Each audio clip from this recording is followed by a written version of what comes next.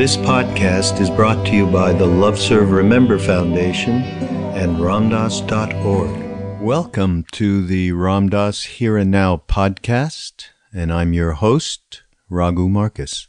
Well, in doing these podcasts over the last, I guess it's a couple of months now, they are new for the offering that we do at Ramdas.org. I just started to listen myself to the actual lectures that we've been presenting after my introductions. These are lectures that came in the late 60s after Ram Dass had first come back from India. And they are those lectures which prompted many of us to get over to India at that time, in 1970 actually. But I hadn't really listened to these lectures in a long time. And, but of course, doing this, I've been listening. And I'm actually quite amazed at the relevancy that they have. Not that this kind of wisdom, is a taste of the week kind of a thing, but it certainly is still pretty radical for somebody to have come along at that point in time and have some, serious wisdom about how to move along in this world from a soul point of view rather than an ego point of view, and know that there is a way to get happy. I mean, which is a major thing back then for many of us who are pretty depressed individuals. Just commenting on that, and I hope many of you who are listening are really enjoying hearing these words from Ram Dass. Today I want to tell of an incident. I think the last couple of podcasts, not webcasts, I talked about sort of giving a little bit of a slice of life, I called it. Being with Maharaji, just moments where you get an idea of what it was like, because there was no teaching really going on. It was very much in the moment, relating back and forth with him and him prompting all sorts of pretty interesting things, basically reflecting that, with that pure mind, reflecting the everyone's individual stuff. Sometimes wasn't so pleasant, but this particular incident happened in a place called Vrindavan, which is where Krishna frolicked with the young women who milked the cows. And we were staying there, and Maharaji had told us not to come to the ashram for some days. I guess he was bored with us. But one day, Krishna Das, now many of you know who Krishna Das is. He does chanting around the world, and he was the first Westerner that came with Ram Dass in those days, that Maharaji really gave the Ashirvad to kind of lead the way with chanting, which is a major practice, that many of us use to this day. And of course, if there's anybody out there that doesn't know who Krishna Das is, actually to this particular audience, which most of you have heard of Ram Dass, obviously, or you wouldn't be listening to this, I want someone to write me and say, I never heard of Krishna Das until I heard this podcast, okay? info@ramdas.org. Just a little quirky thing here. So I was with Krishna Das. He hurt his knee, and he was in a lot of pain, and he couldn't walk, and he was a little bit nervous being in India with this kind of an injury. So he said, would you help me get over to the ashram, which, was about 10 minutes away by rickshaw. And I just got to ask Maharaji what to do about this. So off we went. Now, some of this stuff in order to get my memory straight, I did go back to a diary I had kept back then. And so some of this comes straight from there. Now, Krishnadas and I go back and forth a lot. He's told this story many times because there's some elements in it that are pretty amazing. And we do go back and forth from time to time about who remembers what really happened, or did he say that word, or did he, something like that. So, Krishnadas, this is the real thing here. So we got there. And when we got there, Maharaji said, "What's wrong?" And, we told him, and he saw Krishnadas holding his knee. And then he sent out for some ointment, something he called with the guy with the mustache. I can't remember what the heck the name was, Krishnadas went. And then Maharaji, in one moment, this shows the complete gamut of the love and compassion of this being, that nothing to do with powers or any of that stuff, just caring. And he turned to me and with a very upset look, and he went, "Kya ho gya? What happened?" He said, "Did any of the mothers come to help?" Meaning many of the Western women. And we said, "Yeah, a couple of them." And then he said to me, "Oh, you served him, and you're good." Of course, I got all, whoa, I'm puffed up about that. And then he said to me, completely out of context from Krishnadas having this injury, which they were applying the ointment on when he was talking. And he said, "What did you do in America?" And I said, "Radio manager." "And how much money did you make? Were you on leave? Would you go back?" He started talking to me about my work in the middle of all this. This, of course, I never remembered. And then he said, will you go back to that work?" And I said, "Well, I'll do whatever you want, Maharaji." And then he said, "Well, I'll get you married," which he did sometime later, as crazy as that was. Then, he did the same with Krishnadas. He asked him what he did in America and how much money he made. And Krishnadas was driving a school bus, I think, before he came. And then he asked about his knee again. Had it hurt before? Yes.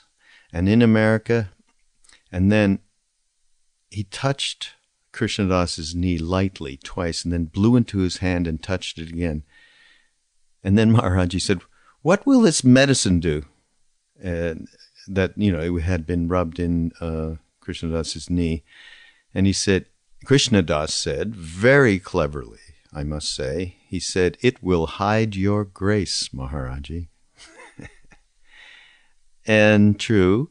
And then some bhajan went on, some Mira bhajan, actually Krishnadas sang. And it was a very emotional moment, very emotional. And actually Krishnadas was weeping, and Maharaji said, "Why are you crying?" Krishnadas said, "Just love your love." So all wrapped up in that moment was tremendous compassion and caring and love, just human, And from there, suddenly, Maharaji got up and he started walking around the courtyard. And he was hanging on to, I think it was Guru Dat, one of the elder Indian devotees.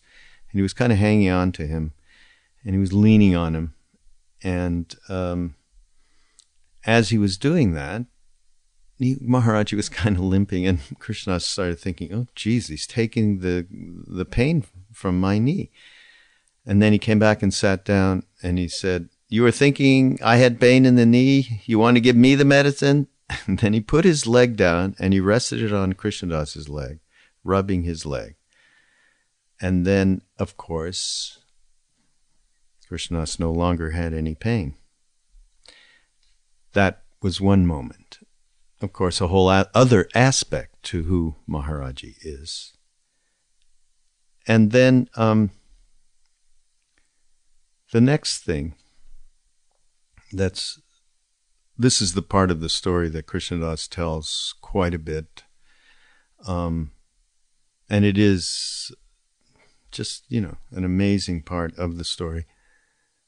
But Krishnadas had a diary with him. And just, he used to put all sorts of, aside from whatever Maharaji said, whatever dreams he might have had, he wrote down and so on. He also put down, and we all did this, different quotes and shlokas from holy books of different spiritual traditions. And in this case, he had one page that had the Song of Mahamudra, Buddhist, very well-known Buddhist text, amazing text, by Tilopa.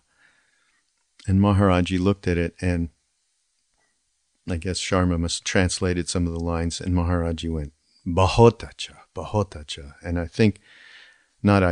what I had written down here, which is something I had not remembered, the translation that he gave Maharaji was exactly this. If one sees not when staring into space, if with the mind one then observes the mind, one destroys distinctions and reaches Buddhahood. That was the first stanza that Krishnadas had written into his book. So that was pretty amazing, because Krishnadas was like, oh God, I've got some Buddhist stuff here, and we're in the Hindu thing, and, we were all in our mind about it. And then obviously Maharaji completely nixed that. And then he turned the page, and on the next page, Krishnadas had put a picture of Maharaji, big picture, covered the whole page. And Maharaji looked at his picture, and he said to us, Kil, who's that? And we were like, of course it's you. And he said, Nay, Buddha. So that is a major part of what he passed on to us. That is an essence that is something really, really special. From the moment that we went back with Ram Dass, who was back there the second time, from that moment, one of the biggest gifts that Maharaji gave us, obviously love, unconditional love being the foremost, but one of the other biggest gifts that we got was this completeness of only one. There is only one. He kept saying it over and over and over. There is only one. Buddha, Muhammad, Christ, Krishna. There is only one. And he said Christ and Hanuman are one about 1,000,000 times to us. They are the same. So this little incident that happened when we went there, because Krishnadas's knee was hurting, and we came out of there with this complete, utter evisceration of any idea of singularity of one tradition over another. It was so obvious. And this is how he taught without teaching. And this is what prompted Ram Dass to give to people when he first came back to India. And here is more of that.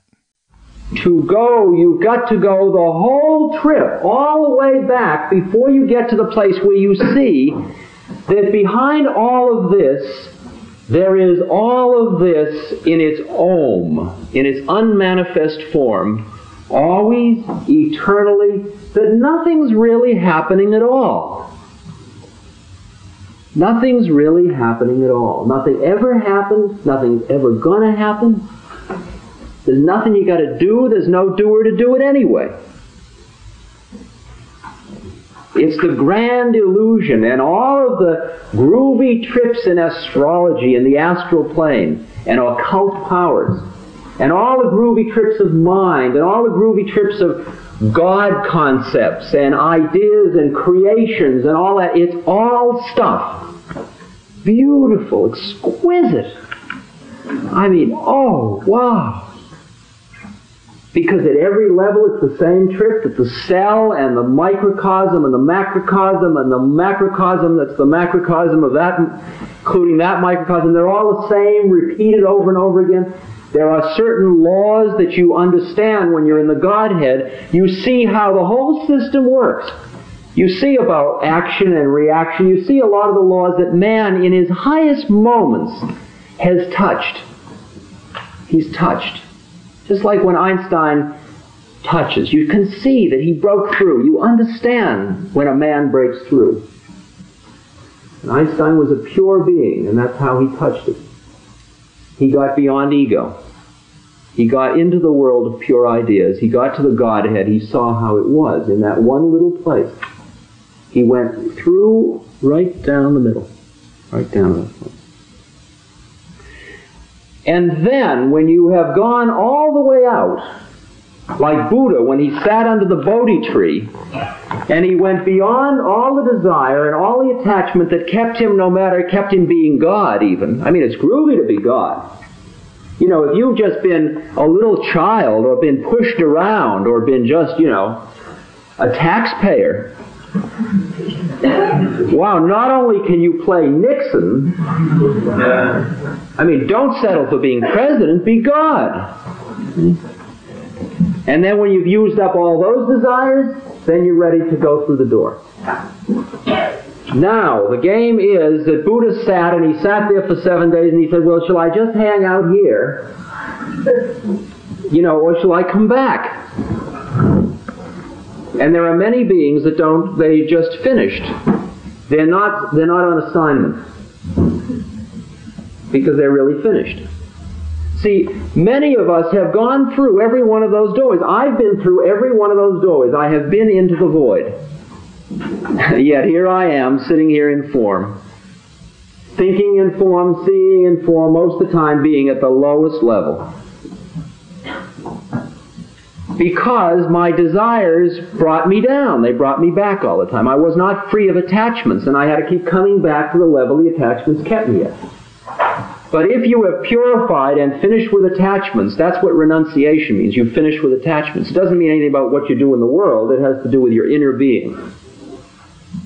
If you've gone the whole trip, then you get into the void, and you're in the void, and you are eternally in the still, quiet ocean where the lights of mother and son merge as one. It's all one. It never was and never will be. Then Buddha saw, he had a vision, and the vision said from the astral plane or causal plane, sent him on assignment, in effect, said, there are many beings whose veil is very thin, and you can come back and teach them. And that's the bodhisattva role. Because you finally understand that though it is all illusion, it never was and never will be, at every level at which you exist, you are part of everybody else. So as long as anybody's hung up, you're still hung up. Because it's all one being, really. That's the bodhisattva problem. Till everybody makes it, nobody makes it. So what happens is you go all the way out, and then you come back. He who clings to the void and neglects compassion. Now, what does the word compassion now mean? Compassion only means a true empathic understanding of how it all is, which you can only understand when you've been in the void. If somebody comes into me and they bring me their heavy burden of their karmic trip, oh, I'm suffering so, and it's so rough, and I listen to it, and I love them, and I empathize with them, and I feel the sympathy. And at the same moment that I'm doing that, I realize that they don't exist, I don't exist, the problem doesn't exist, none of us ever were, nothing's happening, there's nobody doing anything to anybody. Right? That's compassion. And at the same moment I'm there and saying, yeah, right, I dig how it is. Compassion is being conscious at all levels. That's what compassion is. Understanding how it all is everywhere, all the time. He who clings to the void and neglects compassion does not reach the highest stage, but he who practices only compassion does not gain release from the toils of existence. He, however, who is strong in practice of both remains neither in samskara, nor in nirvana. He neither remains in the void nor in the world. The final place that the game leads to is where you live fully consciously in all of it which is in nothing. You are eternal. You have finished perishing. There's no fear of death because you see it's just a transformation in an illusion. And yet, seeing all that, you still chop wood and carry water. Do you understand that? You still do your thing. You flow in harmony with the universe. You are beyond morality, and yet you're a totally moral being, because that's the harmony of the universe. You see that to do anything with attachment is only creating more desire, which is creating more desire, which is creating more desire, which is keeping you in the game longer and longer and longer, keeping you in the illusion. And once you see through that, it can't help but fall away. What are you going to do? You get all caught up like, I think I'll become famous. Wow. Boy, am I going to become famous. And you're already laughing at yourself. Wow, man, am I going to go on that trip? Who am I kidding? All right, here I am, I'm famous. Wow, look at that, I'm famous, boy. Okay, that's that. Now what? I've got to become rich. You ever hang out with really rich people? Busy being rich. And finally, the day comes when they say, yeah, right, I'm rich. So that was what that was about. Then they're getting ready, perhaps, to go through the eye of the needle. Until then, not a chance of a snowball in hell.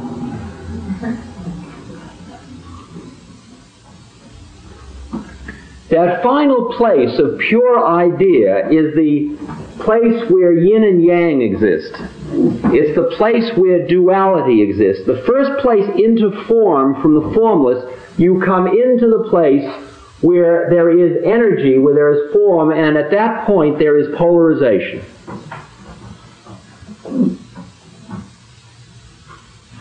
And in order to be a truly enlightened being, you must delight in the exquisiteness of every single level.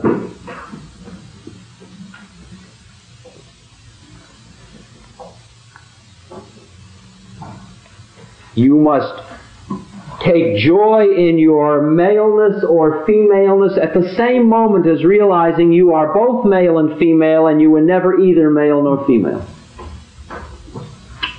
That far out. That far out. And if you get attached to being unattached, too bad. You got a long way to go. I said before, you can't rip it off. It's like the snake's skin. It's got to fall away. It's got to fall away like the skin of a snake falling off. It's the only way it can happen. The only way it can happen. We can't rush it. I mean, I really understand how this all is, but you see, my intellect's way ahead of where I'm at. I mean, it's so poignant. It's so poignant. I mean, knowing all this, I should be an enlightened being. But there's still desires. And they get more and more subtle, and every time you finish with one, it just uncovers a new one. I mean, there are the gross desires I've got. Lusting for root beer and, all of the things that still take me on my trip.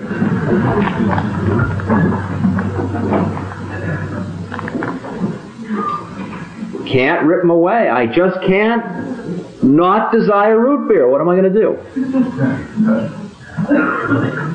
Not desire root beer? Try it.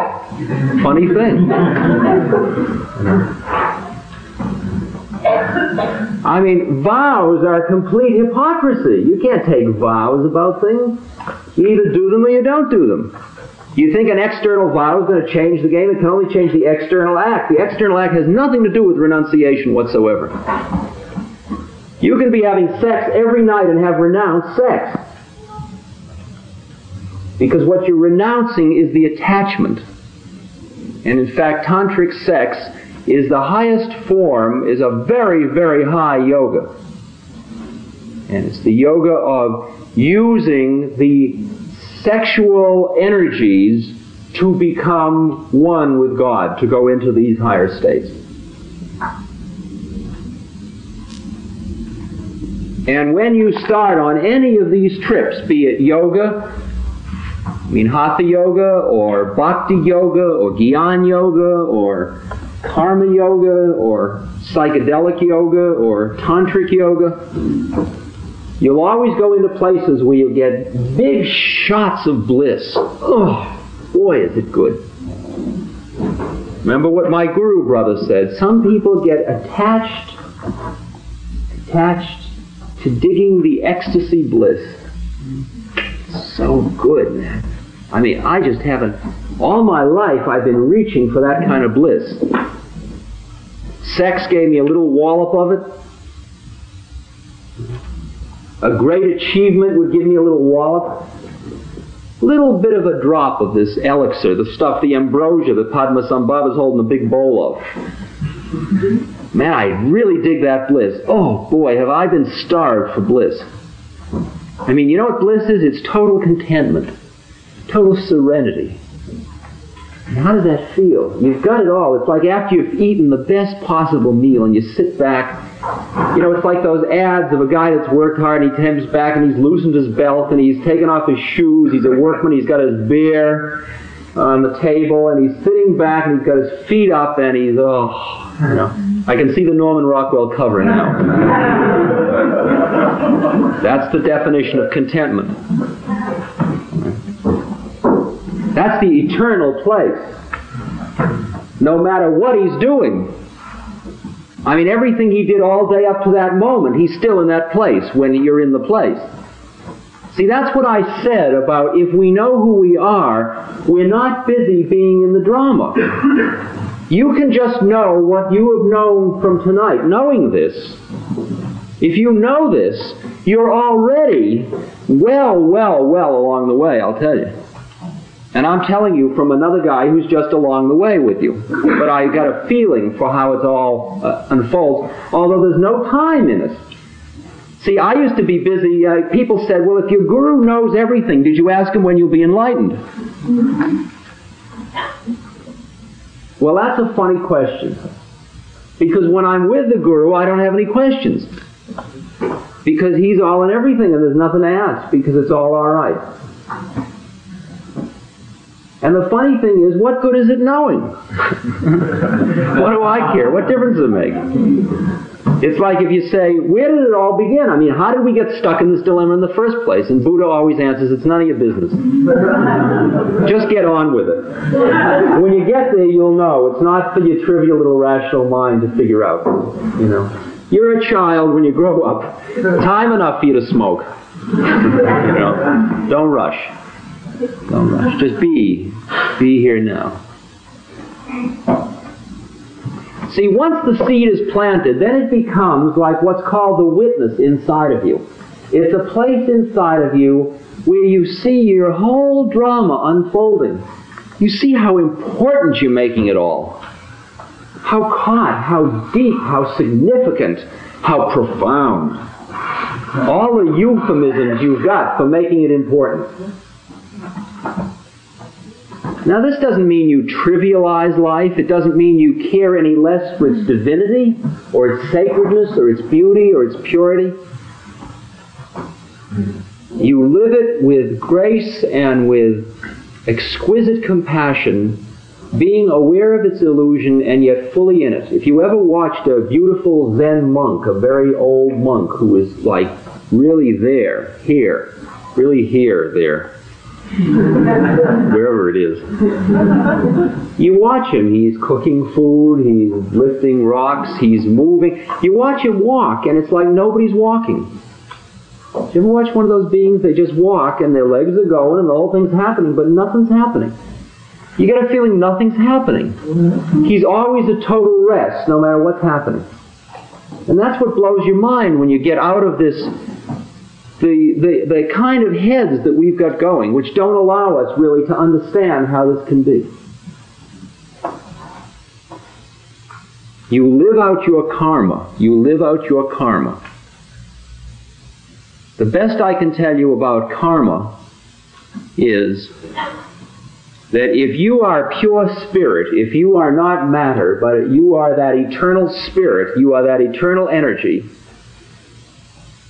you are going through a sequence, a series of illusions, if you will, that are training you to finish with illusion. And when you have finished going through all of the carnival sideshows, you begin to see that in fact the snake was only a rope. And these are a series of experiences designed.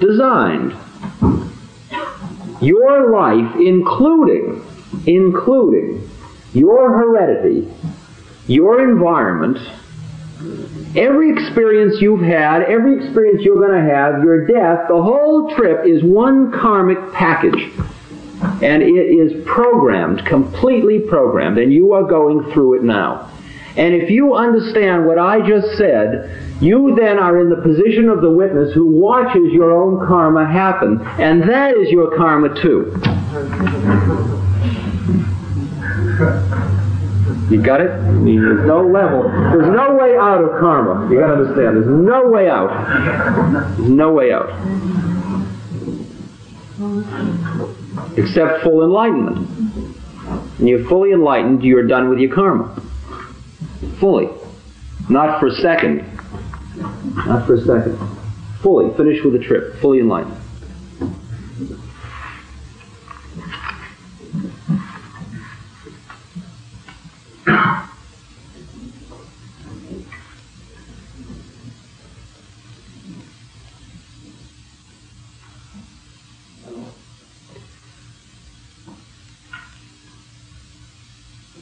Once one understands the possibility, once the seed has been planted, one starts to look for the ways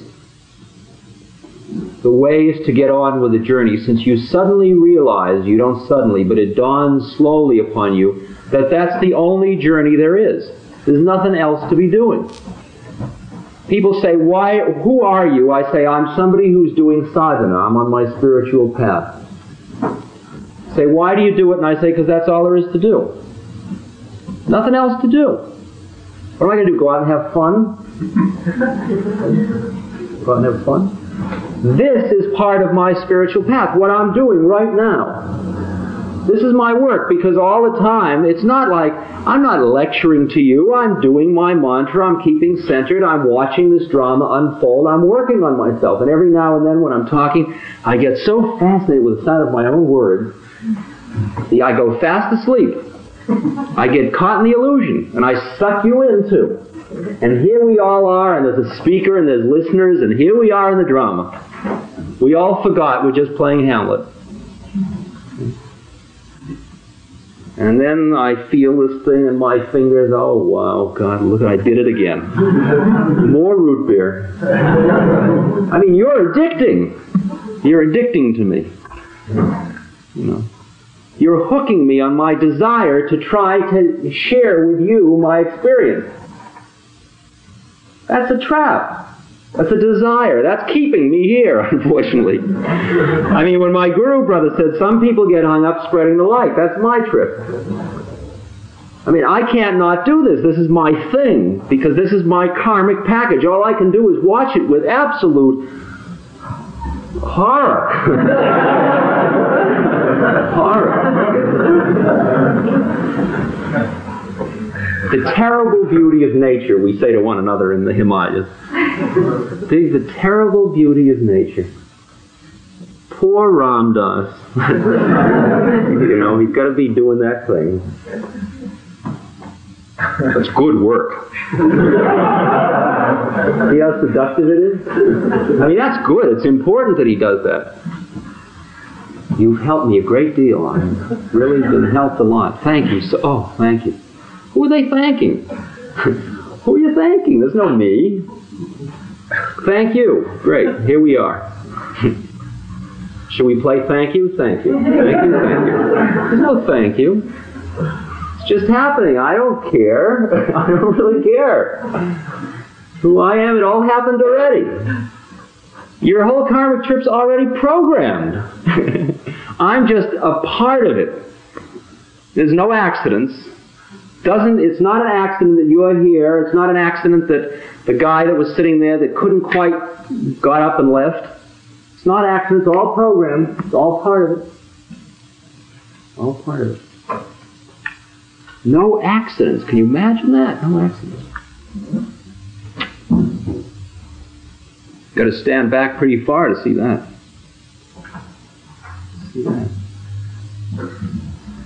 So there are methods, and you'll find the methods, and they're all around you. In fact, your daily life is the most profound method of all, the method of karma yoga.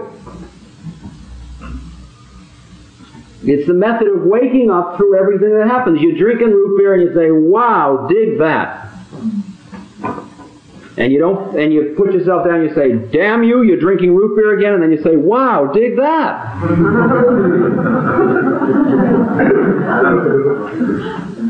You dig the judge. Oh boy, have we got judges. Oh, here comes the judge. Boy, he's been around, and he's not just coming, he's coming and going. He's got a super ego, it's called. Internalized values. We can't practically do anything without judging it. The flower, is it pretty? Is it pretty? You can't almost look at the flower without evaluating it. It's very hard for you to sit here and just be here, let all this stuff happen without judging. Is it good? Is it right? Is it wrong? Will it help me? That's the trap. That's part of the trap. And so what gets really exquisite is not when you dig root beer, but when you start to watch your own thoughts. When you realize that thoughts are like birds flying across the blue sky. And when you realize that when you're finally along in the journey, you'll notice that your mind is completely empty. You are mindlessly doing what you're doing. Just become a vegetable. Mindlessly floating along. It's all happening. It's all happening.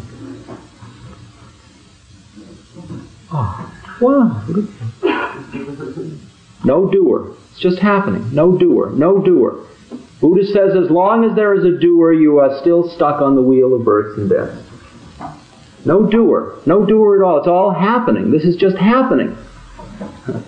We are all witnesses to this happening. Life is a happening. Monstrous happening.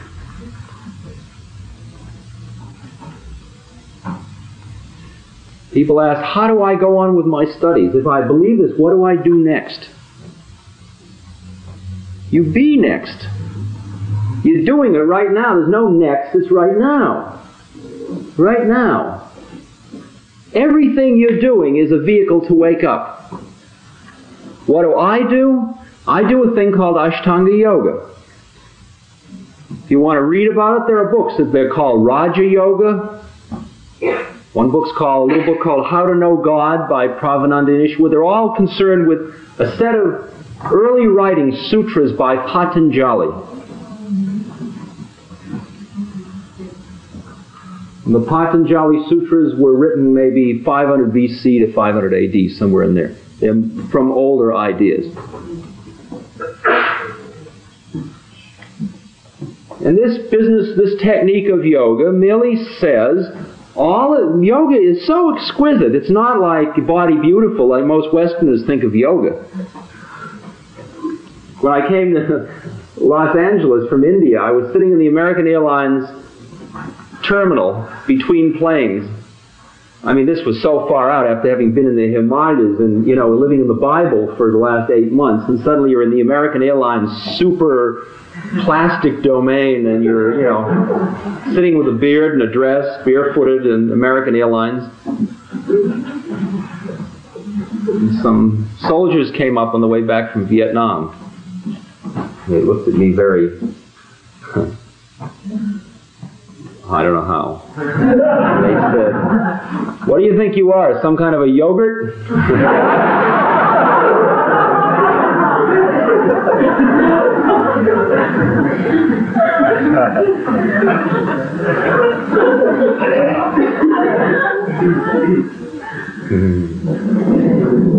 Out of the mouths of babes. So profound.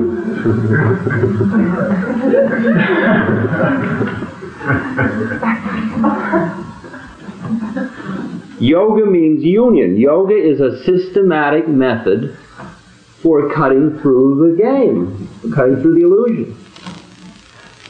I mean, if you're doing Hatha Yoga, you're not just getting your body beautiful. What you're doing is turning your body into a vehicle for prayer, for transcendence of ego. Every asana is a perfect mudra, is a perfect statement of form, just like a beautiful work of art. And you put your body in that place and you center and you go outside of your ego and the body becomes a statement of a higher thing. That's what Hatha Yoga is at its highest. Hatha means the conjunction of the moon and the sun. Very high form of yoga. Bhakti Yoga, the yoga of love and of worship. Boy, if there's any yoga that is groovy for we heavy minds, it's Bhakti Yoga. Bhakti Yoga is the way in the Kali Yuga, Allen Ginsberg chants. And he's right, man. It's absolutely true. Love is such a powerful technique to get high, you can't believe it. Not interpersonal love. Not the love of Sadie and Frank. Not yin and yang love. Not lust. Not subject-object love. Not I love her or him or it. But we are love. Be love. It's very simple. Just be love. See? Love equals energy equals consciousness. Remember that? Be love. Simple enough. Try it. Very far out. No attachment. You don't need anything. You don't need anybody to love you. You are love. Everybody around you feels your warmth, your light, your love, because you're just being love. Man, you just turn into liquid love. Because everybody you look at is that same place. I mean, if I dig that it's all illusion, you're in the illusion as much as me. When I look at you, do I see your illusion? No, I look right through the illusion. I see the love. I see the light. You are love too, so I look at love like, here we are, we're love. So it's no come on, I'm not saying come on and love me, baby. Do you love me enough? I'll love you if you love me. None of that. That isn't the level of love. It's the C of love. It's the B of love. The B of love. It's the be in. Be in. Be in here. Human being. You man be in here and now. You man be in. Bhakti Yoga. Jnana Yoga. The yoga of meditation. The beautiful yoga of the mind going beyond the mind. You calm the mind down and down and down until you bring it down to one-pointedness. Then like a laser beam, you turn it in on itself and you burn right through the middle. And you go behind the thought of I. You go behind the mind. Zen Buddhism. All kinds of monistic upayas or methods. Ramana Maharshi, so on. Called Jnana Yoga, Vedanta Jnana Yoga. Jnana Yoga. I mean, New York City is absolutely crawling with opportunities. You know, they're weird little places. And a lot of them aren't pure enough. And it's up to you to be in it and see what you can get from it and be with it and be open to it. And if you don't feel the vibes are good, be compassionate. You don't have to sit and evaluate. You'll just hear what you can hear. You'll get the message you can get a message from. I mean, I can go to the Baptist or Methodist church up in New Hampshire and I can get a great message, although they don't even know they're sending it anymore. This podcast has been brought to you by the Love Serve Remember Foundation and Ramdas.org. We appreciate all the support for the Foundation and for Ram Dass's work, and we hope that you will continue that support. You can go to ramdass.org and click on the Donate Now button and follow the prompts. Thank you.